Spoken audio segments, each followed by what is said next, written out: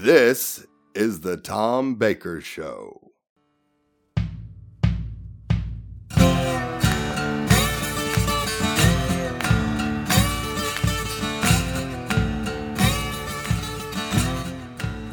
Lenny Batycki has joined us on the program today, and many people know Lenny as the voice of PRN's At the Track, which airs on the Performance Racing Network around the country on about 70, I think, affiliates, radio affiliates, and also, of course, on all of PRN's digital properties and podcast platforms, respectively. But there's way more to Lenny Batycki than that, and that is what we're going to deep dive talk about today here on the Tom Baker Show. And Lenny, it is a pleasure to have you on. Appreciate you coming on the show and helping us kind of kickstart this podcast. One thing right off the bat that I have discovered about you that I didn't know is that you originally started as a BMX racer. I had no idea you'd done any racing at all. Talk about, is that your introduction to the sport? That was my introduction to competition events. Yes, definitely. Okay. I had gone to drag races as a younger kid, and watched David Pearson and Richard Petty on Wide World of Sports down in Florida, but wasn't a short track racer kid or anything else like that. But BMX had a lot of crossover to it. A lot of the kids that raced, and we even raced on makeshift tracks at places all over the country. We raced on the dirt at Flemington. We raced in Turn 4 at Charlotte Motor Speedway, and some different tracks around the country that were just one-offs back in the heyday in the 70s and early 80s of BMX. And it gave me an idea of marketing, of professional sports in general, of travel, how to be able to go from race to race, how to wear a helmet, how to wear a suit and make sure that it looks good for sponsors, deal with them. So the transition to motorsports was relatively easy. It was just louder. And, the things that drivers do, we had to do as factory-backed riders. It'd be like taking, Eli Tomac. And, he could transition right over to an auto racer because he understands the business side of it and what it takes to be a competitive athlete. He just hasn't wheeled the race car. But I've gone into a corner side by side, elbow to elbow, elbows up in the car terms with other racers. Had to hope that the knobby's stuck on the track and able to pull it out, and all the rest of the grit and the feeling that you get with a race car, except not doing it in a race car, but doing it in another form of competitive, wheeled sport, if you will. So that's how we started, had a great time doing that, and then transitioned over to be an announcer in the sport. But before we even go any further into that, congratulations, Tom Baker Show. What a cool deal. You were going to bring so much to the sport and open up so many eyes and ears. I just hope I don't stumble and slow you up on the way. Oh, I think quite the opposite. Thank you, sir. Appreciate that. Looking forward to taking 35 years of experience and passion and having some fun with it here on this show. So you ended up getting injured. Now, it says on your bio, a high school shoulder injury. Did you fall down the stairs going to math class, or what exactly happened there? No, back in the day, they taught you PE class, and it happened to be PE week of high school wrestling. Now, I was very far from high school wrestling. I might have played Dusty Rhodes a time or two, but certainly wasn't in the Greco-Roman style. Yeah. And, first day out, separated my shoulder, just didn't know how to fall in that sense. And that really set the racing side, the competitive side back for me. The injury just never seemed to be right in the way I used to do things, and especially during the transition time of shoulder surgeries and things like that. I was still going to races and still representing sponsors. I just couldn't get out there and pedal. So I wandered over and became an announcer because somebody had an opportunity to do it, wanted to go to the bathroom, wanted to, just not. And I thought it'd be fun to try to play like Gordon Soley, my wrestling announcer hero. And, slowly started having people think that was a really cool thing. And lo and behold, ended up with a career that has lasted, ever since. See, I'm more of a Mean Gene Okerlund guy myself, but you really are. I see the Mean Gene in you. Yeah, you got to open up that can of Soley worms. Was a Florida guy, so that's where I grew up. And watching him and Jack Briscoe on Saturdays was just regular stuff for me. Yeah, wrestling was fun back then. It was a lot of fun. Okay, so you ended up being you gotta tell us the story on this. You ended up becoming rated as the world's best BMX announcer in 1985. Now, how does one exactly, and what credentials, and what does one have to actually do to be rated as the world's best BMX announcer? Was that award given by like your best friend or your mom, or who actually? How does this get determined? It was one of the BMX publications, magazines that they sold at the time. I think there was 2 or 3 of them. But this one was the one that always seemed to come up with the top 10 list, the best of list. And they did a best of list in 85. And I, at the time, had become the only announcer to, they had dual sanctions. So if you're a late model person in the pavement world, it'd be like having the Pass series and the Cars series, having the ability to have the same announcer in both, because he could transition both, where usually you don't. And I was able to do that. And Mongoose Bicycles sponsored a lot of events, and they hired me on a personal services to be able to go to all of their events, and that bridged a lot of gaps and opened a lot of doors and a lot of eyes and ears to what I was doing. So, the magazines took notice of it. And in 85, on one of those lists they did, my picture and best announcer. And, I just cringe when I say it, but they said a moto mouth without equal that year. That's so, like it was a lot of fun. And I loved being able to translate what I saw to voice and to make it exciting to the fans listening, because I knew it from the competition side and was able to share with them what I saw, the subtleties, through announcing. And I think that was my favorite part. Yeah, it's I love announcing. I've done it a long time, and I can completely understand. It's a challenge to be able to be the eyes for people. I don't think a lot of people understand that when you're doing TV's okay, there's nothing wrong with it, but it's also easier because you have something to look at, and the viewers have the visual, and then you're just trying to basically explain it and kind of hype it up.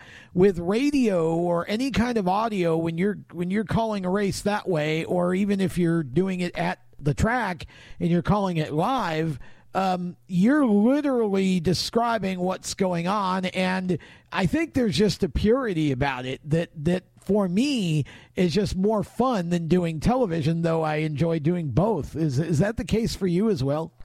Yeah, I really break it down into 3 different languages, because the television is fantastic. The platform is there, but you only announce what you can see in the box you're allowed to see as the talent, for the most part.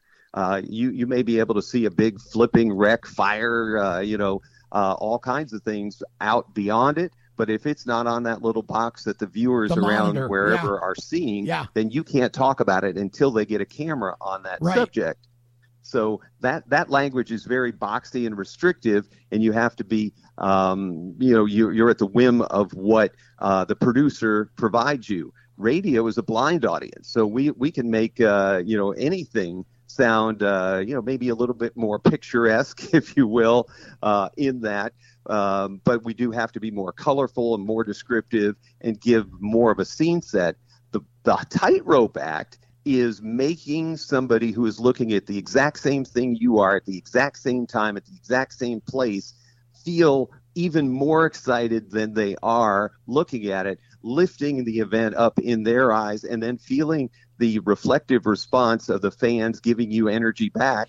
And that kind of hype was just the adrenaline I love, to be able to hear people cheer, to hear them laugh, to hear them feel the sport in ways that maybe their mind was saying, but I could now motivate an emotion out of them. And to really be able to lift it like that was it's the biggest part of announcing for me is PA announcer. There's no better, more fun than that. I enjoy that too. Exactly right. Okay, this episode being brought to you today by My Computer Career, which is training for a better life.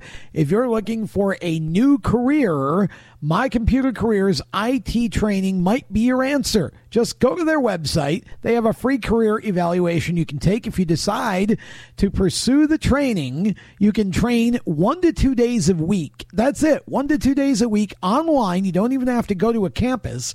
You can train 1 to 2 days a week online. Financial aid is available for those who qualify, including the GI Bill, and you can be ready for your new position and new career in as little as 4 to 6 months. That's it. It's quick, it's simple, and the folks from My Computer Career are as much mentors as they are trainers. They really want you to succeed.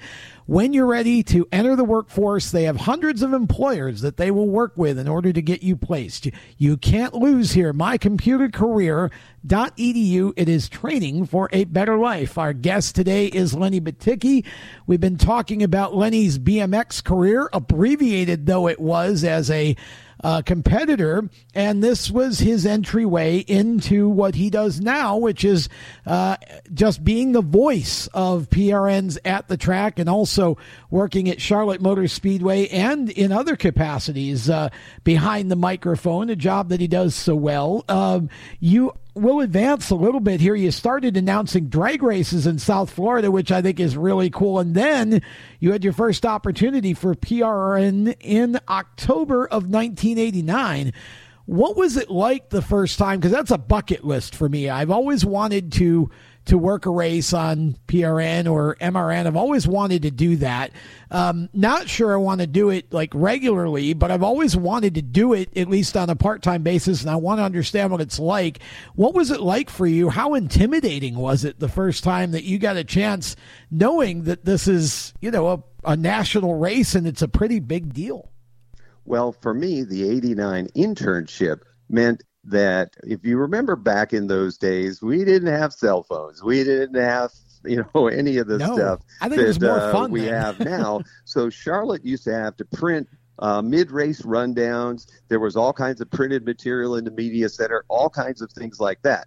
I didn't get to touch a microphone unless I was carrying it for somebody. I was the guy that ran from turn one down to what is now a refreshment stand, but was the media center back in those days, and got in line with anybody else that was waiting and got the rundown for mid-race. I would get 3 copies, and I know Steve Richards and Pat Patterson were 2 of the 3 on pit road, and maybe they only had 2. And then I had to run back and give them that. About the time I got them that, I had to turn around and go back because the next rundown would be coming, or they wanted information about, something. And back and forth I went. So I got a lot of steps in that day. And learned a lot that weekend about the behind the scenes. So that's a pretty successful internship. I didn't trip. I didn't fall. I think I even had a chance to, I had $1 a piece probably back then, buy those guys ice cream. And that was, like, oh, kid, you're so great. Thanks for bringing an ice cream on a warm day. And so I did that. Now you want to transition to when I got the microphone at PRN for a real broadcast. That was a couple months ago at Bristol. So I've had the longest motorsports internship in history from 89 to 2021. I finally got to hold a PRN mic and actually speak on it at a NASCAR race. There you go. I love how you made a special note to point out that your duties at the October NASCAR race in 89 were running pit notes and cold drinks to the pit reporters. So you are what Bill Belichick would call a slappy. That's what you were back then. Basically, you were an errand boy. The truth is coming out here. You started way at the bottom, and look where you are now. You're all the way at the top. You got your own show. They actually let you be on PRN, and you're a real celebrity now. I don't know whether I'm much more than a slappy, but I've survived enough, and maybe they've felt sorry enough for me that we've been able to do it. But I'm having a great time being now, a different eyes and ears for Charlotte Motor Speedway, SMI, and PRN into the grassroots, where it just feels like my days of touring and racing bikes. The people are out there working their tails off, and the small communities that have these grassroots tracks, whether they're paved or dirt, support them. It just has such a fun feel. Yeah. So, the big time, I've been able to be there a time or two on some things, but I think I'm really back in where I feel most down home. Well, it certainly appears that way to us, Lenny. We just we love your work and definitely are excited about what you're doing now. I want to skip ahead a little bit because you did some PR work and marketing work for Rockingham in the 90s and different things like that, announced at Ace for a while, and then worked at Capital Sports Network, which was Mark Garrow's production for a bit as well on the Goodies Dash series and such. But I want to skip ahead because in the mid-90s, you spent about 5 or 6 years, from 96 to 2002, actually, working for Richard Childress Racing. I want to talk a little bit about that because obviously those were mostly great years for RCR. What led you from kind of the marketing and media side over into the team side to work for Richard Childress Racing? How'd that come about? Well, the transition point actually does start at Rockingham, and what the good things that we were able to do and people we were able to meet and show that we could participate at the cup level. Rockingham was a great place to learn and be mentored by folks that had been there before there was a NASCAR and before there wasn't even a track at Rockingham or most anywhere but Darlington and maybe Daytona.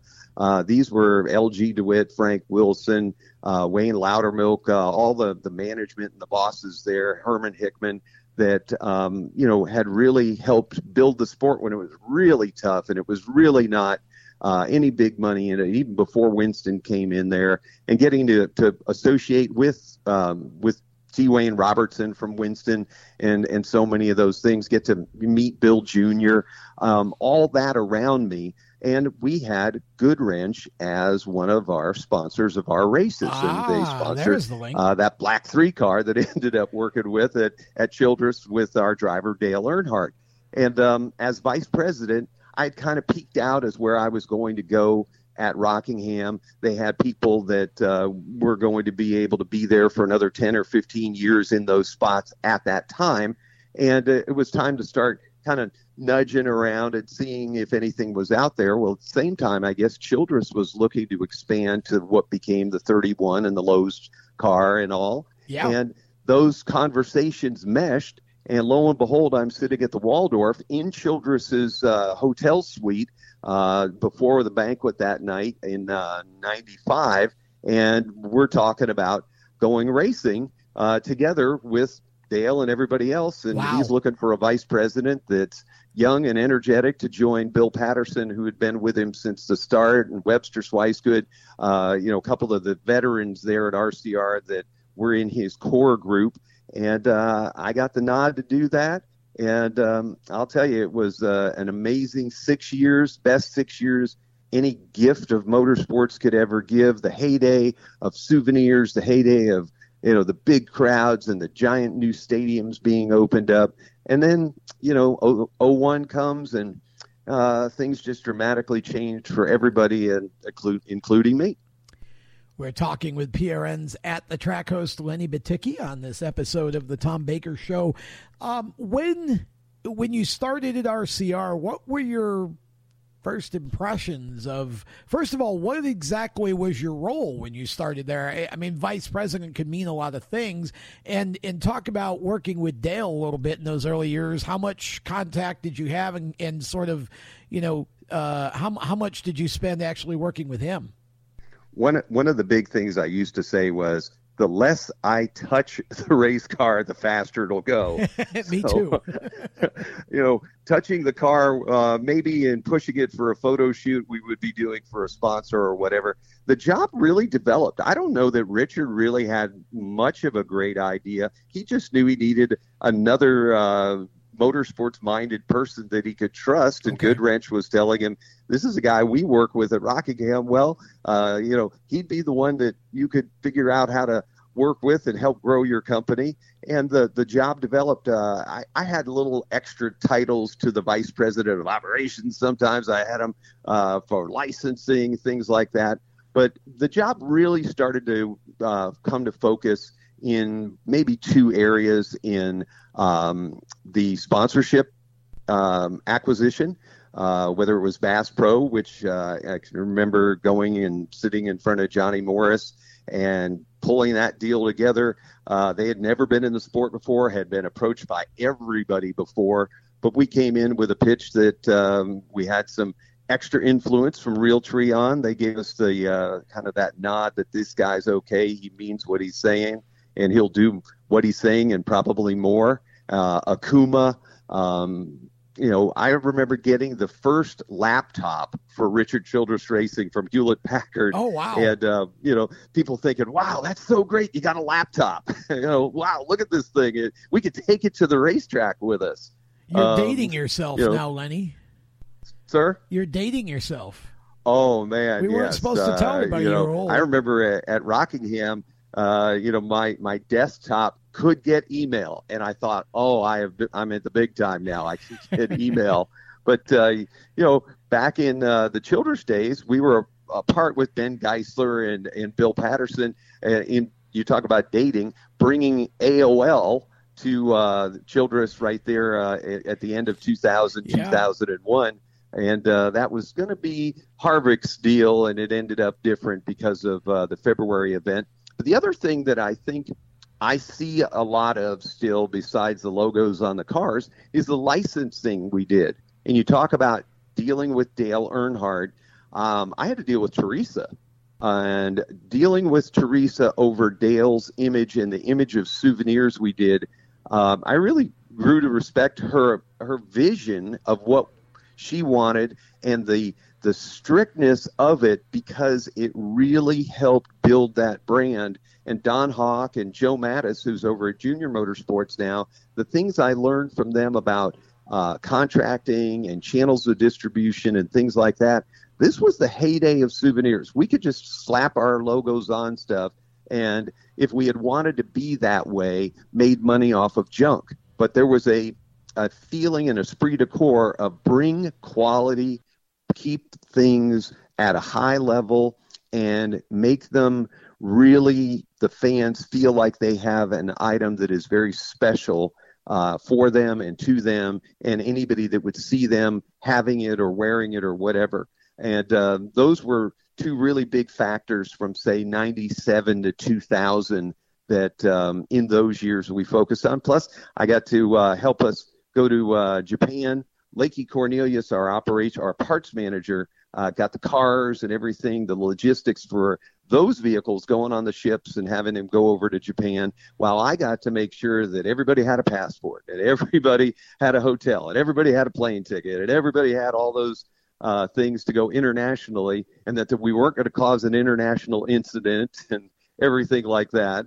Those were fun times to be a part of all of the things. And I've got friendships with crew members and Childress and everything to this day, Don Hawk, all those guys that, we had rocky, rough times like any business would, but, it was very special to be a part of Richard Childress Racing. And my time with Dale was DEI, driver of the Richard Childress Racing car. So, we'd see Dale on the weekends. We'd see Dale when he came to the seat fittings. I'd see Dale at big events and stuff. And I always knew if Dale was poking at me, prodding at me, that he was actually pretty happy with me. If he was silent and went the other way in a room, I was like, oh, man, I don't know what they told him, but I guess he's mad at me this week. And, From what I hear, he was great in his vision for how much he cared for sponsors. If we got into a meeting about sponsors, Dale not only would talk about how he would fulfill his part, he would talk about how it could be better with, joining ideas and making sure that no matter which sponsor he had, he would defend them like a mother would defend their cub, a mother bear would defend their cub, and so many other things. I loved just listening to him. I didn't need him to, want to chum me around and take me to the hunting stand and stuff. I was in awe because he was so much bigger in real life as a guy that I got to sit with and talk with and have a meal or two with. He was everything I think I've ever read about how cool he was. He was that and probably double that more. That's awesome. I mean, that's fun stuff. I mean, working with Dale, working with Richard, we'll get back to Dale in a minute, but I want to fast forward to Richard for a second because I believe that there's probably a lot of things about Richard, a lot of stories about Richard that could be just great stories. And I'm pretty sure that as VP of the company, you must have been in on at least one or two of them that you can share with us. So talk about what your relationship with Richard was like and what is Richard like as a person and to work for? Just absolutely an amazing guy. And for the roots that he came from as a kid that jumped the fence to go into Bowman Gray Stadium and get caught and then have begged to stay by selling programs because he just loved racing so much, and to in his teen years to actually befriend a little kid named Bill France Jr. and to get into scrapes and such, and then build a multi-million-dollar legendary business. Those were some of the things that when you saw Richard, you could see even through the day. When we would go to lunch, and I went with RC for a number of years, probably 2 to 3 days a week, we would go to lunch. And it didn't matter who we had with us.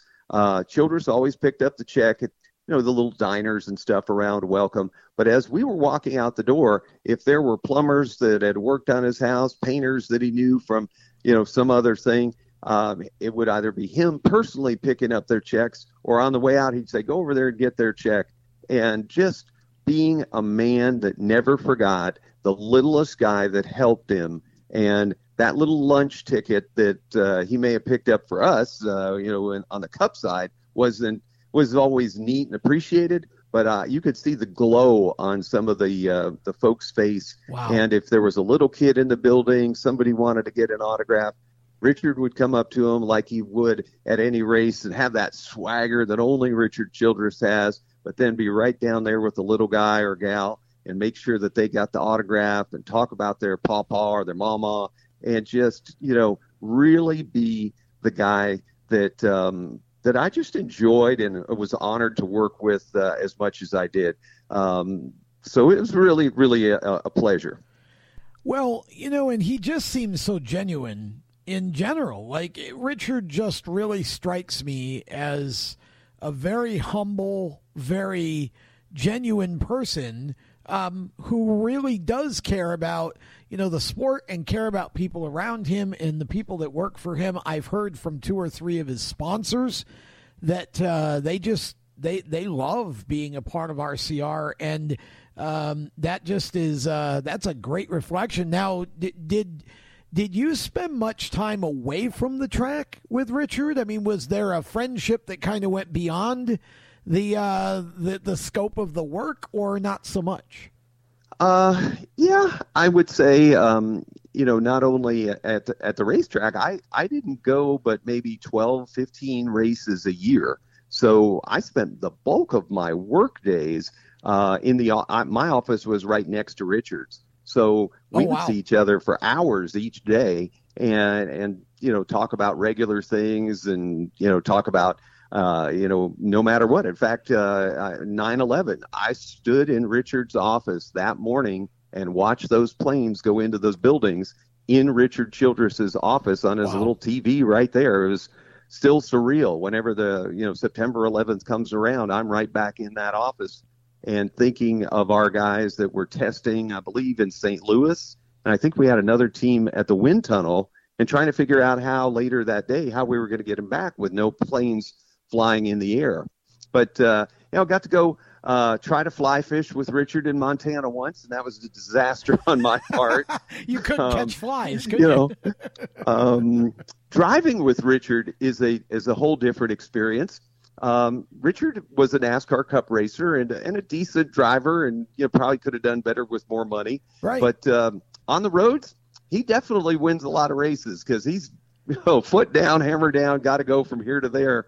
And way before cell phones were not supposed to be used while you were driving, Richard had perfected the art and still went fast. So those were always white knuckle rides wherever we would go.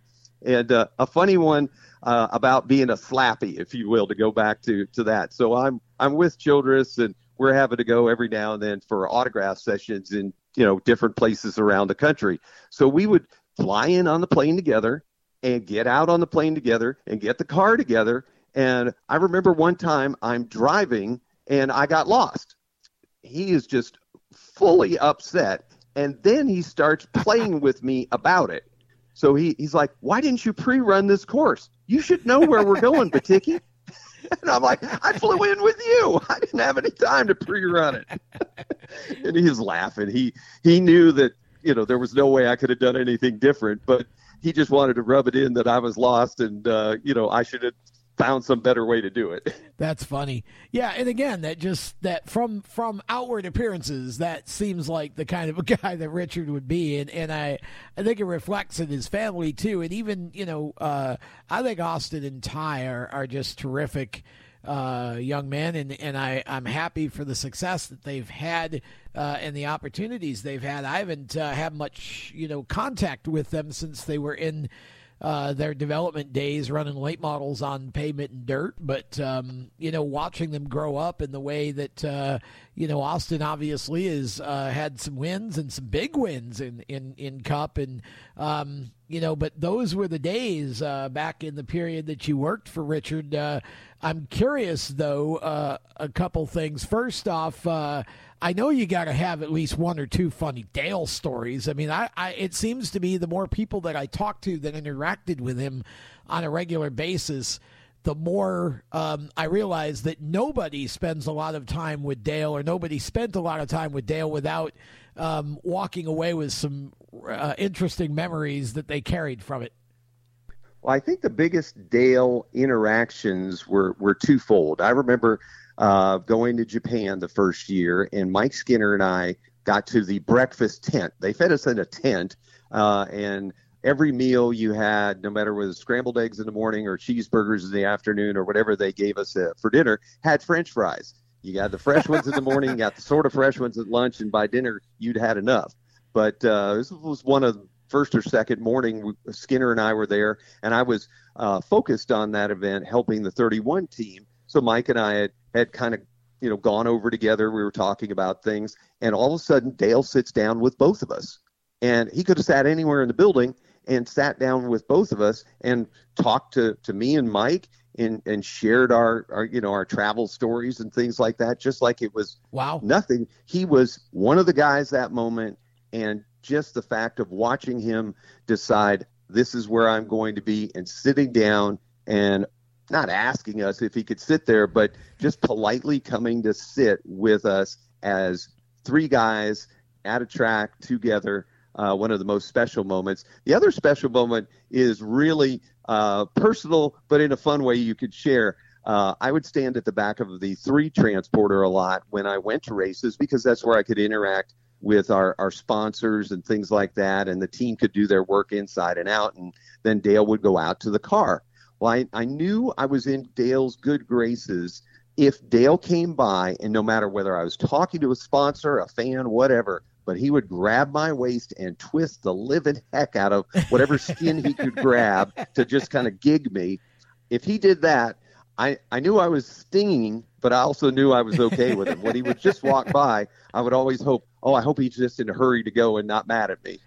It's funny how Dale was like that, because again, you hear a lot of stories. I mean, Steve Park always tells the story about when he came down to drive the 1 car, and he stayed with Dale, and he would ride in the truck around Dale's farm or whatever, and Dale would point things out, Steve would say nothing was ever on Dale's side of the truck. He always got the big arms swinging into Steve's chest, pointing, look at, and I can remember different people telling similar stories like that as well, about how Dale would playfully deal with them, and he had a really engaging way about him when he wasn't in his race mode, and once he got into the car, that was his office, and so there were kind of a number of different personas, it feels like, that Dale had depending on what he was doing,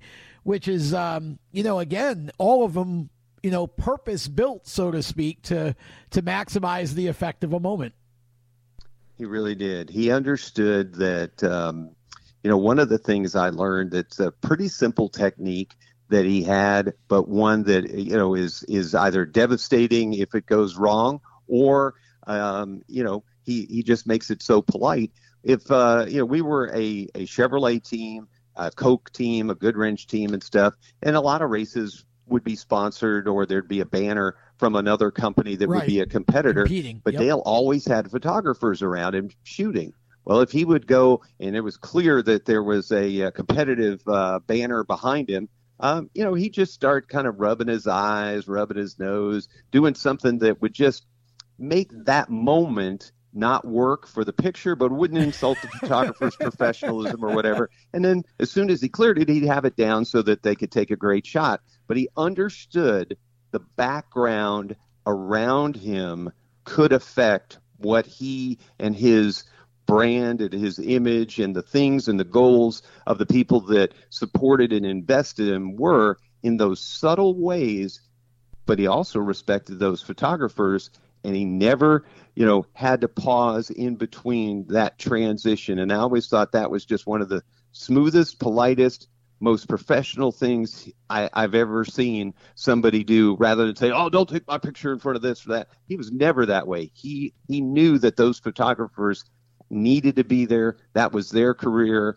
And that, he also knew that he didn't need to take a picture in front of, a non-brand that, would be a conflict to somebody else.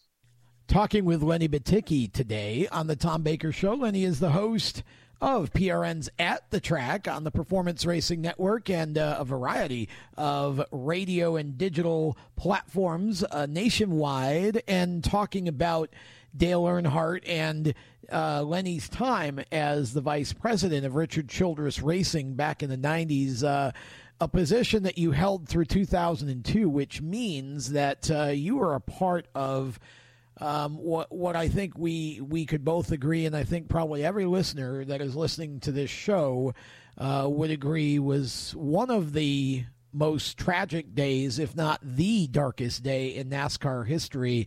February 15th, 2001, the Daytona 500. And Lenny, I'm curious just what your perspective was, because again, as a part of the team, you're in the infield and in the garage area, and you're kind of doing your thing. I was in media, but not here in the Carolinas at that time. I was watching the race on TV like everybody else. It's Fox's big debut. There's all this energy, all this excitement, and you got DEI that's kind of, that played such a featured role in that race. So Dale was kind of multifaceted at that point, owning one team, driving for your team, Richard Childress Racing, that you worked for. What do you remember about that day? I remember the last lap, and I remember we had the big screen behind our pit, or it was, close enough that it felt like it was behind us. So one of those big screens that they had up back in the day, and watched the contact. Now, I had been there during the years when we flipped over. I'd been in the years when Dale Jarrett passed us on the last lap. I actually wasn't at the track all day. The day we won the 500, I had to leave early, right. So I missed the really good one. But I'd been there enough to where, we needed to come out of Daytona with the momentum. So as we're starting to bounce around, I see Superman, all the time. Okay, he's going to, ding the car up. He's going to fade back. And I want to say there were 12 or 13 cars on the lead lap. So I see the contact and the first thing starting to happen. And I pop my headset off because I know now there's really not going to be any other conversation. This is going to be, a tow-it-in type day, and we'll go to Rockingham in about 12th or 13th in points. We can dig out of that hole. It was a winter where we had a lot of things going right for us. He was really physically set to run strong that year, and I just started calculating points. I didn't need to hear, hey, we're on a wrecker and things like that. That would have been the norm. Right. So I walked back by myself to the transporter, and I thought, okay, well, here comes this car. Here comes that car. Where's our crew? I'm putting the radio away, getting ready to go. And I literally, for about 5 minutes, had no idea. I just thought we were going to be coming in and the car would be all greasy and, people would be upset and the fabricators would have to be figuring out how they were going to work on it before we would go to Talladega or back for summer. Well, all of a sudden, a couple of our guys are coming back because they've got to do something. I don't know what they were actually back there for. Maybe they came in from another part of the garage, but you could definitely tell that there was something. There was trauma. There was injury. There was a real problem with what had ever gone on. And, it just never got any better from that moment on. I was fortunate to have 3 or 4 more minutes maybe than a lot of people of bliss because I, for whatever reason, took my headset off.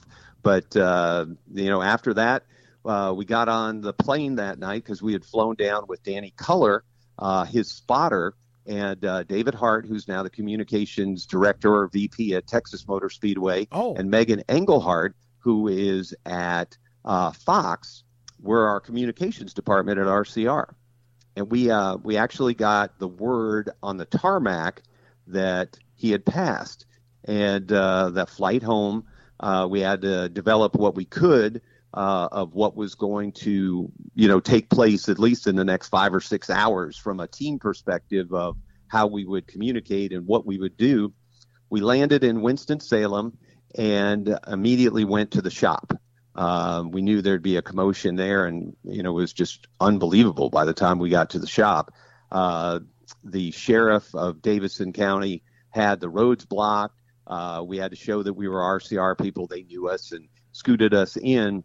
And then minutes later, I came out of the museum then, which was a smaller part of what is now the giant museum at RCR. Yeah. I spoke, I want to say it was 3 sentences we had developed to thank and ask for prayers and comfort, and turned around as I finished. I mean, exactly as I said the last word. The plan was always to never take questions. It was just really to share our heart that moment. Right. And I turned around to walk back in, and I can see it's raising the hair on the back of my neck now. The questions from the reporters screaming at me, wanting more, but we were in no position to give more, and we weren't going to give more even if we were tied up. We were just not. We wanted to share our heart with our fans, but that was just unbelievable. And then we just cried for forever. Yeah. I still feel like crying right now about it. After that, it just continued to be the toughest year, after those days. Well, it was too. And of course, then you were able to, Richard made the decision to keep going and put Kevin in the car, and then, the big win at Atlanta, and, and then it was later that year, you mentioned it earlier in the show, that 9/11 happened. And again, the sport had to kind of endure a tragedy of a much larger and more widespread standpoint. It just, the magnitude of that and the way that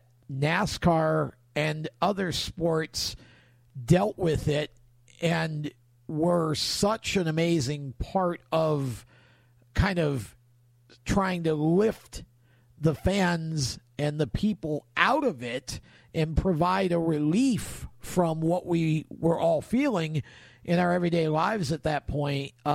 Just almost beyond words. I mean, it really was an unbelievable year, that year, with tragedy and just so much heaviness. And I think the sport in some ways has never recovered, but yet there are some ways too where I feel like it's just made it so much stronger. There are a lot of things different from now and then. And, as a competitor or part of the competitive team, all competitors, will squawk about a sanction and things like that. But to get back just really briefly to that week after Daytona, sure. NASCAR flew people in. They supported us. It's hard to even talk. I mean, they helped us. They got us food. They did anything that week. And I could say a lot about, rules and packages and everything else. But NASCAR was our family that came to us. And it was really cool. Wow. Yeah. It's, again, we talk about it all the time as motorsports people, right? That, people ask us all the time, how you watch cars going in a circle? Well, we know the people that are involved in those cars and in these races, and they become family. And I've always said that, when times are tough, it doesn't matter if you fought with that guy over there last week. If you need something, or something or they need something, or, when times are tough, the whole motorsports family pulls together. We've seen it time and time again. And there's a great example, man. I can't even imagine how hard that was to deal with from the inside, and I appreciate your candor about that. And really the year that was in 2001, and again, I think obviously in some ways with safety and things that we learned from that, I think the sport was made a whole lot better, but in other ways, obviously, it's just been again, it's a different sport now than it was. It is, but let me give you a couple of things here. Now that I'm not crying, I'm just tearing up. When I see Michael McDowell's wreck, I'll head on now, and they come out of it almost instantly because they're wearing either a hybrid or a Hans device or something. From that, I just know that what we lost, families gained because of that. Yeah. And, a lot of people look at Dale for his greatness, but his greatest, gift was that he was important enough that people rallied around the idea that his should be the last passing of this if we can prevent it. So soft walls, Hans devices, yep, things of that nature, other cushions in the car that have come since. But those two in particular, and especially the head and neck restraint, if anybody's listening and you ever have your husband or wife that's racing and you want to get them something, it's not about sponsor this, get tires, get more horsepower. Make sure they have a head and neck restraint. It's the best investment that can be, and it always goes back to Dale and the things that we lost that day. They will be safer in the hands. But to transition to a brighter moment, I also thought of one of the more funny Dale stories. If you do want to hear one, oh yeah, absolutely, to maybe lift us back up. Yeah, go ahead. Peter Max car. One of the ones that always makes people roll their eyes about that we had back in the licensing days and in the 90s. So we had that car, obviously months ahead, the graphics and things like that. And now we got to show the graphic package to Dale, because if Dale don't want to drive it, we're not going to be able to do this. Well, Peter Max is a global icon from the 60s, and his art is revered in those channels. Well, Max himself comes out, and he's in our conference room at RCR, and me and the other VPs are just about taking bets at how long Dale will stay when he sees the car graphic, because he's coming in on the helicopter and going to, give his final blessing to this. So sure enough, we hear the helicopter, it lands, he comes over to the room, opens the door, and we're just waiting. Is it going to be 10 seconds, a minute? How long politely is he going to stay before he leaves? And he doesn't even get 2 steps in the door, and he's rushing for Max, going, "Oh, Teresa and I love you. We love your work." And we're like, "Huh? We thought this would never go." And he liked what Peter did as a fan. That's awesome. Yeah, we were blown away. And, the car to this day is really special to me from that perspective of that moment when he walked in the door and blew our socks off. That's funny. Just knowing who Peter Max was, much less saying how much they liked his work.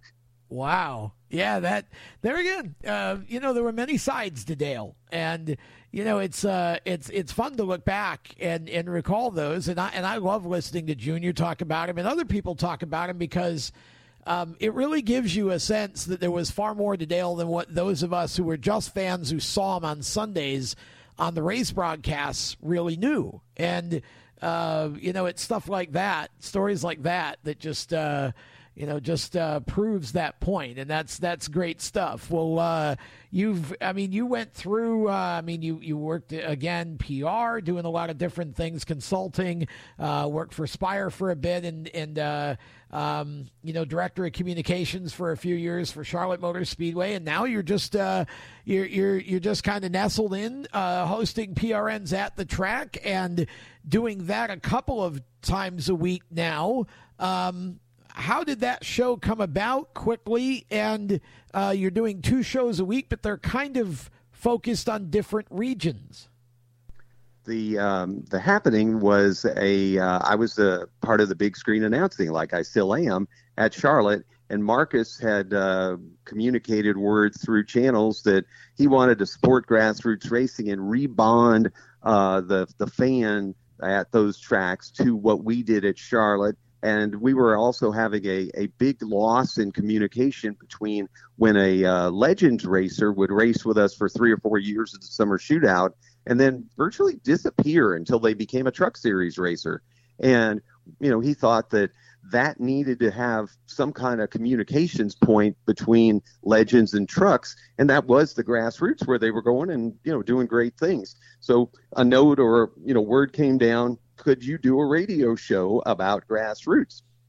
And it started from there. We did one only based on the Southeast. And as that popularity became evident, stations in Pennsylvania and Indiana, Ohio, Iowa, Kentucky, they all, were asking about it and had great grassroots tracks, whether it was Lernerville, Eldora, I-55 down to, smaller tracks that are up there. So instead of trying to just add them to a Southeast show that would be talking about Cherokee in one breath and trying to do a service to I-55 in Missouri to the other, we just kind of cut that region in half, and where the Appalachians go, we're Southeast and Mid-America, and we're a people show about the people of racing. I don't try to do kind of the same things that others do. We're not very, very much news-oriented. We're not very much, what parts and pieces did you use oriented.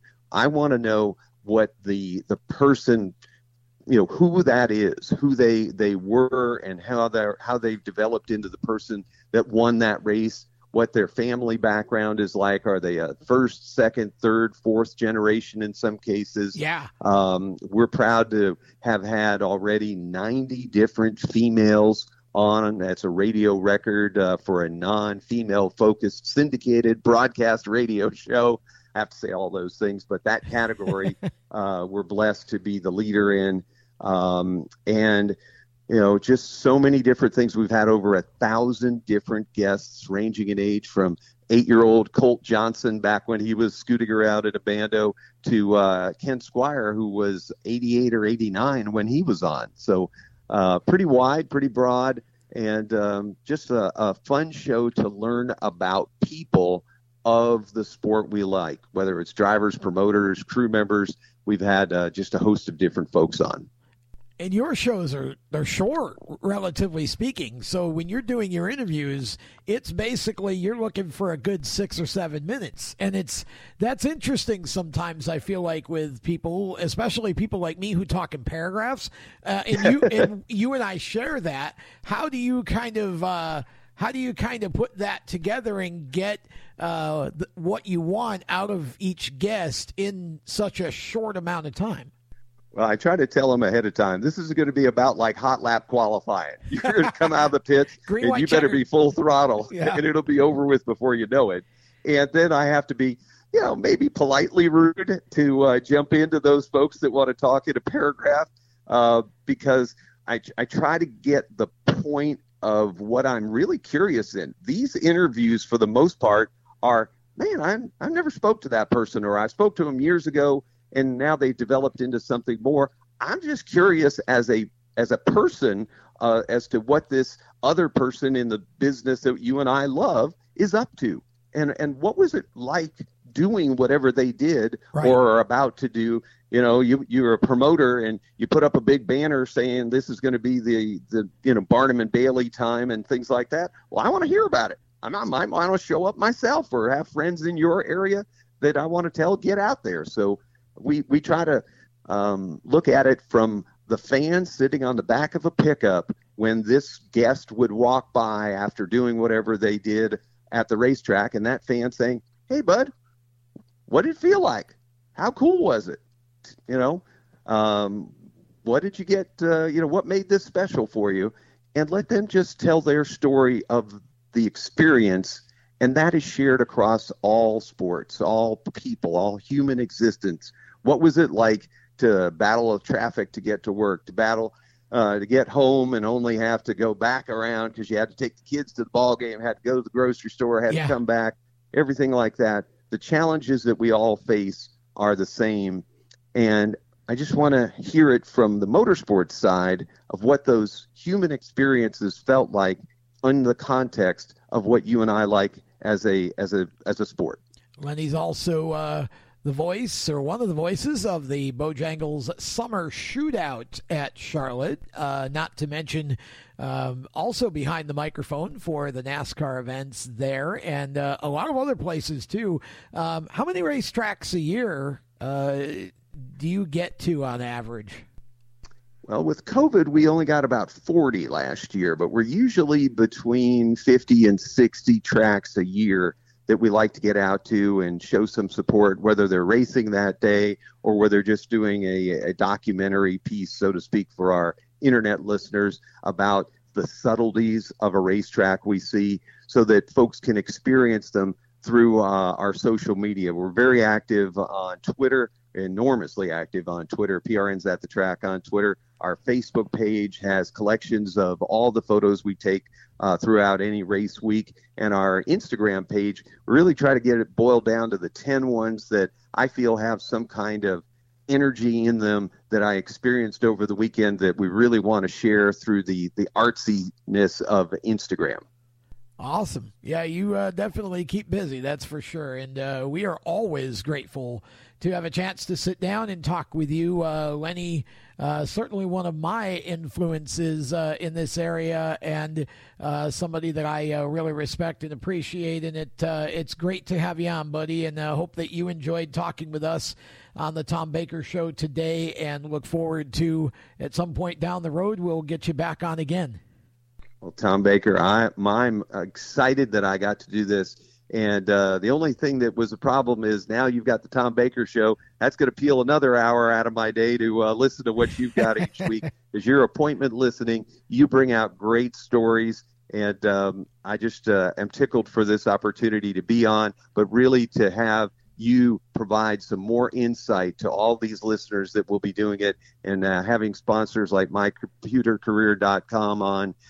They have chosen the right guy to pitch their stuff, and you're a super mentor to so many young ones, and their mentoring of folks wanting computer careers, I'm sure will mirror what your greatness does for so many young people in motorsports.